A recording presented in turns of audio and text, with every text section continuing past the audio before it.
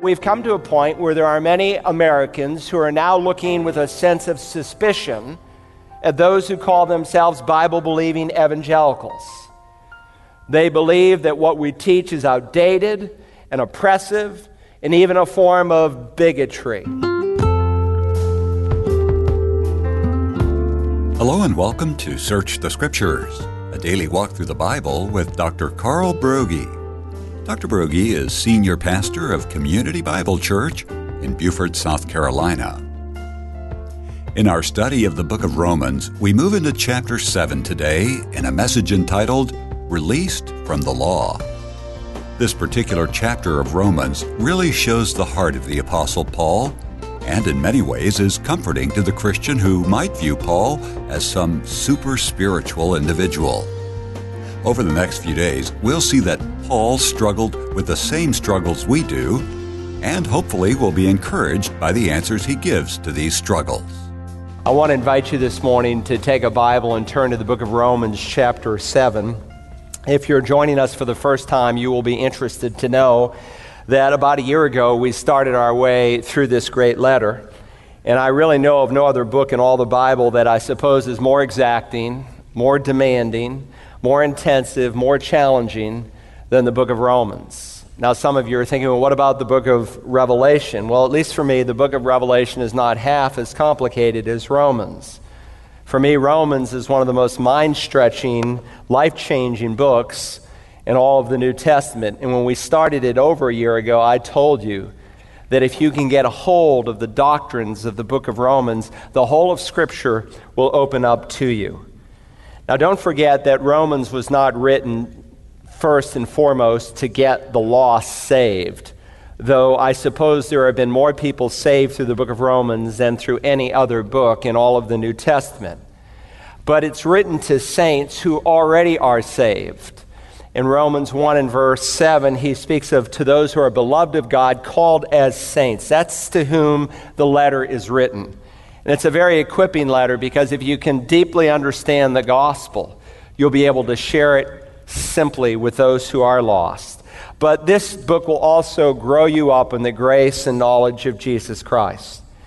Now, if you've been studying with us in Romans, we've seen that there's a number of different portraits that God gives of man here in this book. In chapters 1 through 3, we saw the lost man. His head is down, it is bowed, his mouth is closed. He stands guilty before God Almighty under the wrath of God. Then when we came to chapters 4 and 5, we saw the justified man. His head is up, his lips are open. He's praising God because by the mercy of God, he has been declared righteous by his faith in the merits of Jesus Christ. In chapter 6, it got even better. We saw the victorious man who's been released from the demands of his sin nature because he's begun to understand that the Lord Jesus not only dealt with the penalty of sin, but the power of sin. But when you come to chapter 7, you come to the wretched man. In fact, it's a self-portrait because Paul over 40 times uses the first person pronoun, I, me, or mine. And it seems rather inappropriate that the great apostle would describe himself in these terms. In fact, some people assume that he's describing someone else, or possibly he's describing himself before he was genuinely converted. But as we will discover, Paul is describing himself as a saved individual, and he's describing the deep struggle that a Christian can have within. And he wants to remind us that sanctification is a process, and involved in that process sometimes is a very deep struggle. He wants us to learn the victory described in Romans 6 cannot be lived out unless we appropriate the power of the Holy Spirit in Romans 8, but we do not typically do that until we first go through the struggle of Romans chapter 7. So he's preparing us for some tremendous lessons, and that's why I told you I don't want you to miss a single message in these 6 through 8 chapters of Romans, because each one is built upon another truth. Now, I want to begin by reading our text for today, and then I'm going to read the tail end of the chapter so you have an overview and a flow of where we're going in the weeks ahead, all right? Romans chapter 7, follow along. If you don't have a Bible, ask someone next to you if they'll share one with you. Romans 7 now in verse 1. Or do you not know, brethren, for I am speaking to those who know the law, that the law has jurisdiction over a person as long as he lives. For the married woman is bound by law to her husband while he is living. But if her husband dies, she is released from the law concerning the husband. So then, if, while her husband is living, she is joined to another man, she shall be called an adulteress. But if her husband dies, she is free from the law, so that she is not an adulteress, though she is joined to another man. Therefore, my brethren, you also were made to die to the law through the body of Christ, so that you might be joined to another, to him who is raised from the dead, in order that we might bear fruit for God. For while we were in the flesh, the sinful passions, which were aroused by the law, were at work in the members of our body to bear fruit for death. But now, since we have been released from the law, having died to that which we were bound, so that we serve in newness of the Spirit and not in oldness of the letter. Now drop down to verse 14, if you will. For we know that the law is spiritual, but I am of flesh, sold into bondage of sin. For what I am doing I do not understand, for I am not practicing what I would like to do. I am doing the very thing I hate. But if I do the very thing I do not want to do, I agree with the law, confessing that the law is good. So now no longer am I the one doing it, but sin which dwells in me. For I know that nothing good dwells in me, that is, in my flesh, for the willing is present in me, but the doing of the good is not. For the good that I want I do not do, but I practice the very evil that I do not want. But if I am doing the very thing I do not want, I am no longer the one doing it, but sin which dwells in me. I find then the principle that evil is present in me, the one who wants to do good. For I joyfully concur with the law of God in the inner man. But I see a different law in the members of my body, waging war against the law of my mind, and making me a prisoner of the law of sin which is in my members. Wretched man that I am! Who will set me free from the body of this death?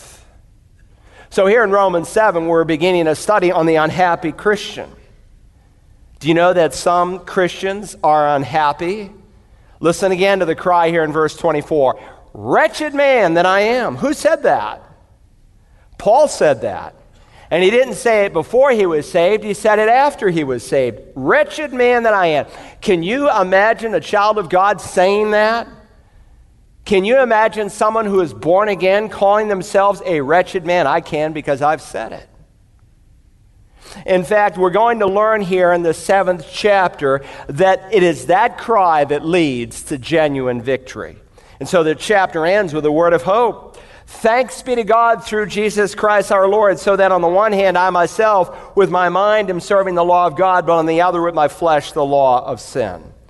Now let's set the context. Many are new, and for the rest of us, my hope and desire is that by the time we're done with Romans, you'll be able to think your way chapter by chapter through the entire book. If you remember, there are 3 major divisions to the book. The first is doctrinal in chapters 1 through 8, where God's righteousness is revealed. In that section, he shows us how it is that condemned people can become righteous in the sight of God. Chapters 9 through 11 is the national section. It deals with the people of Israel. God's righteousness is vindicated. He will show that he is a promise-keeping God, that the promises he made to Israel will indeed be kept, because nothing can separate us from God's love.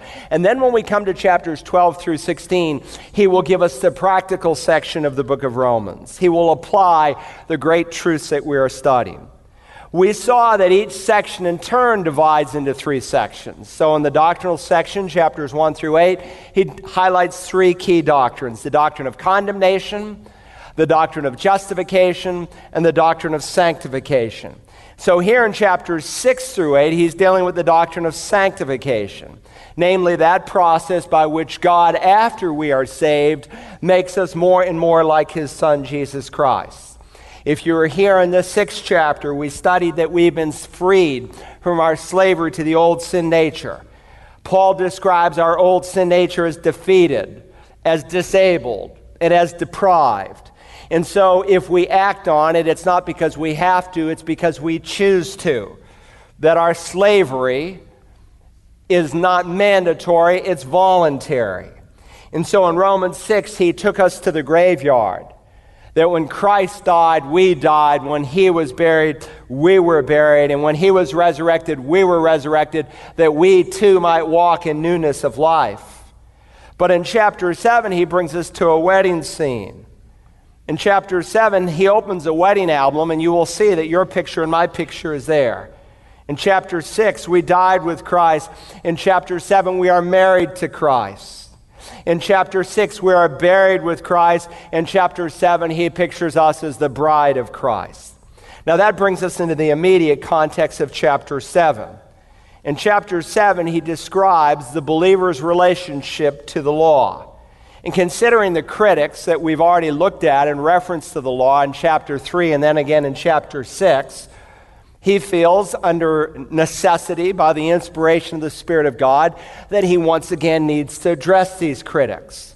If you remember, in chapter 6, verses 14 and 15, he said, "We are not under law, but under grace." Well, what did he mean by that? Does that mean that the law of God is meaningless for the Christian today? Can Christians just blow off God's commandments because we're saved? Does God's law have a continuing place in the life of the believer? And of course, his answer will be yes. Now, the issues that he deals with in the first century are very much alive in the 21st century. Now, during the 1960s through the 1990s, the seeds of the new morality were planted in the minds and hearts of Americans across this great land. And now we are reaping the fruit here in this new century. And so we've come to a point where there are many Americans who are now looking with a sense of suspicion at those who call themselves Bible-believing evangelicals. They believe that what we teach is outdated and oppressive and even a form of bigotry. And so we have government agencies in our government schools that are teaching our children the new morality. And if you don't believe it, find out what they're doing in our own county. It would shock some of you. They are teaching our children all kinds of deviant sexual behavior. Things practiced by pagans and perverts, all under the umbrella of sex education. And so they would say, well, under the new morality, the only commandment that we have is to love one another. And their definition of love is nothing more than a sentimental slosh with no boundaries, no parameters in which that love is to function. Apart from the secular realm, in Christian circles, there's much confusion over the law of God. Some would say, based on Romans 6:14, when it says, you are not under law, but under grace. And when we come to chapter 10 and verse 4, he will say, Christ is the end of the law. That any kind of expression of the Old Testament law today is legalism. And so if you talk about tithing or you talk about 1 day in 7 that you should keep especially holy and set apart, they would say you are legalistic. Still, there are other Christians in their strict observance of the law. They try to carry it out under their own power. And they tend to measure their spirituality by a list of do's and don'ts. And their performance is more outward than it is inward. And these Christians tend to become very critical, very unloving, very unforgiving. What I'm trying to say is that the issues we are discussing in the 7th chapter are very relevant for the day in which we find ourselves. Now, if you read through chapter 7 over and over again, you will find that there are 3 principal divisions to the 7th chapter. First, this morning, we're going to deal with verses 1 through 6, and he will deal with the attitude of the legalist. The legalist who's in bondage to the law, who thinks that his acceptance before God is based on his obedience to the law. And in the New Testament, there are 2 kinds of legalists that are described. There is the non-Christian legalist who by his deeds tries to earn God's approval and hopes to merit heaven. Paul has blown that kind of thinking out of the water in chapters 3 through 5. But here in verses 1 through 6, he's dealing with the Christian legalist who understands that the law is good, but he tries to keep the law in his own power and in his own strength.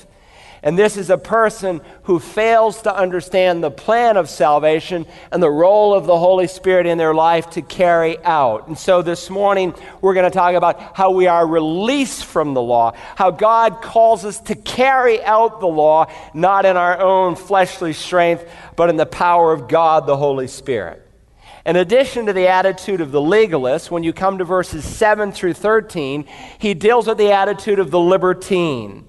We've already discussed in the 6th chapter what is called antinomianism. And the antinomianist is against the law. We saw that's an important word that surfaced during the Reformation especially. Because the Roman Catholic Church said of Luther and Calvin and Zwingli and Melanchthon and other reformers who taught that you're saved by grace alone, through faith alone, that works are just the proof and results of salvation, they accused them of antinomianism. Anti is the Greek word against, nomos is the Greek word for law, and so they said they were against the law, that you could get saved and then live however you want. Well, Paul deals with that individual in verses 7 to 13, the libertine, the person who says, I'm right with God, therefore I can live however I choose. And so in verses 7 to 13, he will give a defense of the law. Now, over and above the attitude of the legalist in the first 6 verses, over and above the attitude of the libertine in verses 7 to 13, when you come to verse 14, all the way through the end of the chapter, he deals with the attitude of the law-abiding Christian. And it is the law-abiding Christian who preserves the biblical balance. He recognizes the goodness of the law because the law is a reflection of what God is like. But he also recognizes the weakness of the law, not just in its inability to justify you, but in its inability to sanctify you. Because in the weakness of our fallen selves, we are incapable of keeping it. And so when we will come to Romans 8, he will say that the requirement of the law will be fulfilled in us who do not walk according to the flesh, but according to the Spirit. So in verses 14 to 15, he will deal with the righteousness of the law. So to sum it up, the legalist fears the law, he is in bondage to it. The libertine hates the law, he repudiates it.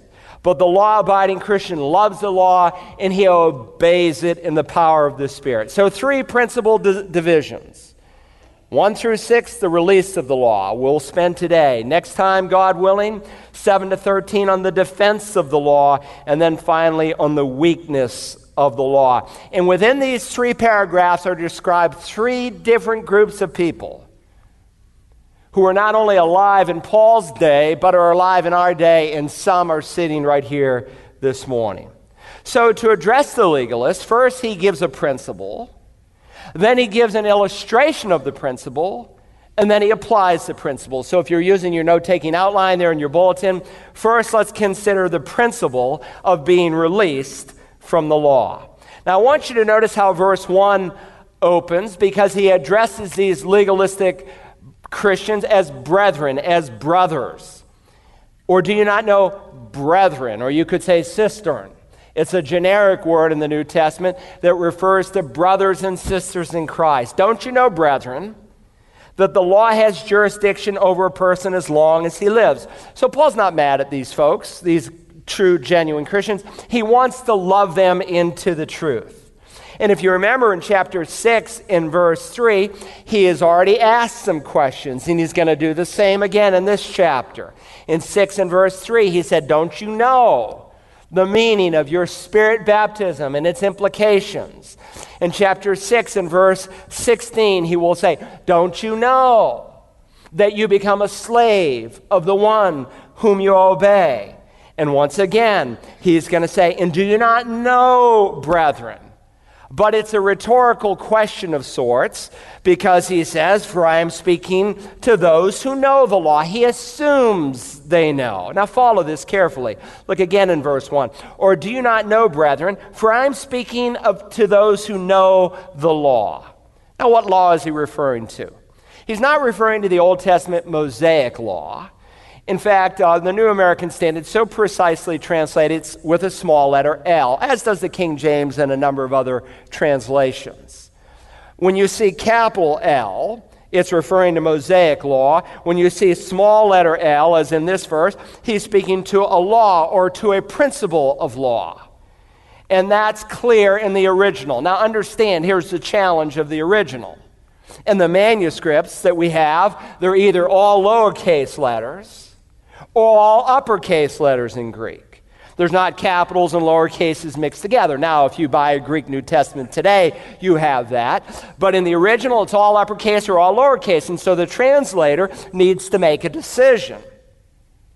And the decision is clear here because the article is not present. It's not the law. In fact, you could translate it, or do you not know, brethren, that I'm speaking to those who know law? In other words, Paul is speaking to those who know or understand law in general because he assumes that every Roman, every Greek, every Jewish man would understand the principle of law in general. Or do you not know, brethren, that the law has jurisdiction over a person as long as he lives? Again, it's a rhetorical question because he says, in essence, I know that you know this truth about the law. You know it, don't you? Of course they do. You cannot take a corpse to court. You cannot fine someone for a speeding or parking ticket if they've already died. You can't bring a dead person before a judge and a jury to be tried. No, the principle here is that the law has jurisdiction over a person only as long as he lives. That's true in civil law, and as we will see, it's true in certain aspects of God's law as well. You understand that, right? If someone's in prison for stealing or for murder, and he dies while he's in prison, what are they going to say? Case dismissed. It's over. It's done with. All right? That's the principle of being released from the law. Secondly, there in your outline, I want us to think about the illustration of being released from the law. Not just the principle, but the illustration. And of all the illustrations that Paul could have used, I find it fascinating that God the Holy Spirit inspires him to use an illustration concerning marriage. Look now, if you will, at verse 2. For the married woman is bound by law to her husband while he is living.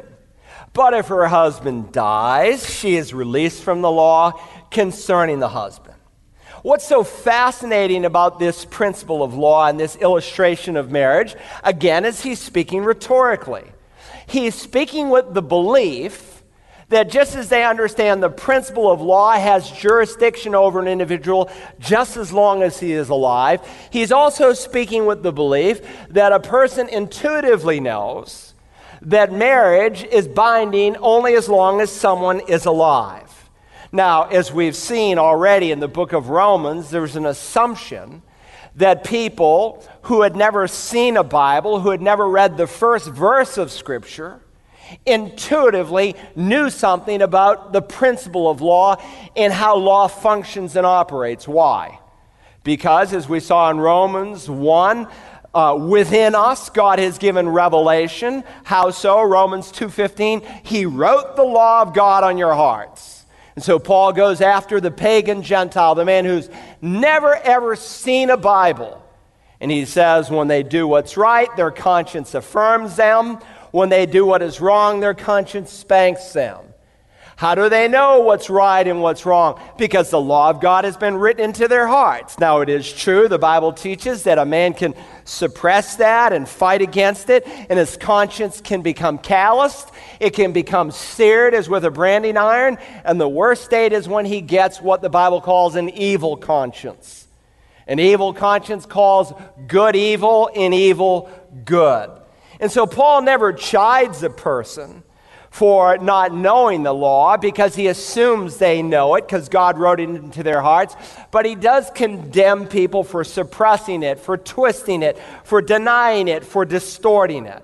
So God is assuming that everyone anywhere understands that his principle was one man, one woman until death separates them, that this is a binding contract.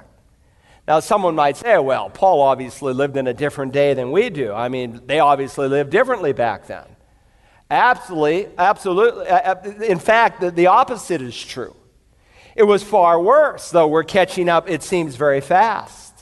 Unlike the Lord Jesus, that spoke to the permanence of marriage, many of the popular rabbis in that day taught that you could easily divorce a woman. And the point of debate was a verse that Moses penned in Deuteronomy 24 and verse 1. If we can bring it up, it says, when a man takes a wife and marries her, and it happens that she finds no favor in his eyes because he has found some uncleanness in her. Or some of your translations say some indecency in her. And so the point of debate was, what is this uncleanness? What is this indecency that was allowed because of the hardness of man's heart by which one could write a certificate of divorce? And many of the popular rabbis of the day took the Word of God and twisted the Word of God to make it say things it did not say. And so a very popular rabbi, Rabbi Hillel, said a woman could be unclean if she spoiled her husband's dinner or put too much salt in the food. Rabbi Akipa, another very popular rabbi, said that if a man found a woman that he thought was prettier than his wife, then his wife could become unclean. He could divorce her and go marry the one he thought was prettier. And the Roman view of marriage was just as corrupt, if not worse. Jerome, an ancient writer from the day, tells of one Roman woman who was on her 23rd husband and her husband on his 21st wife.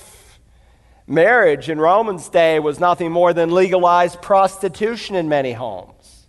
So Paul says, listen, in spite of all that is done in your culture, I know that you know that a man and a woman belong to each other for life.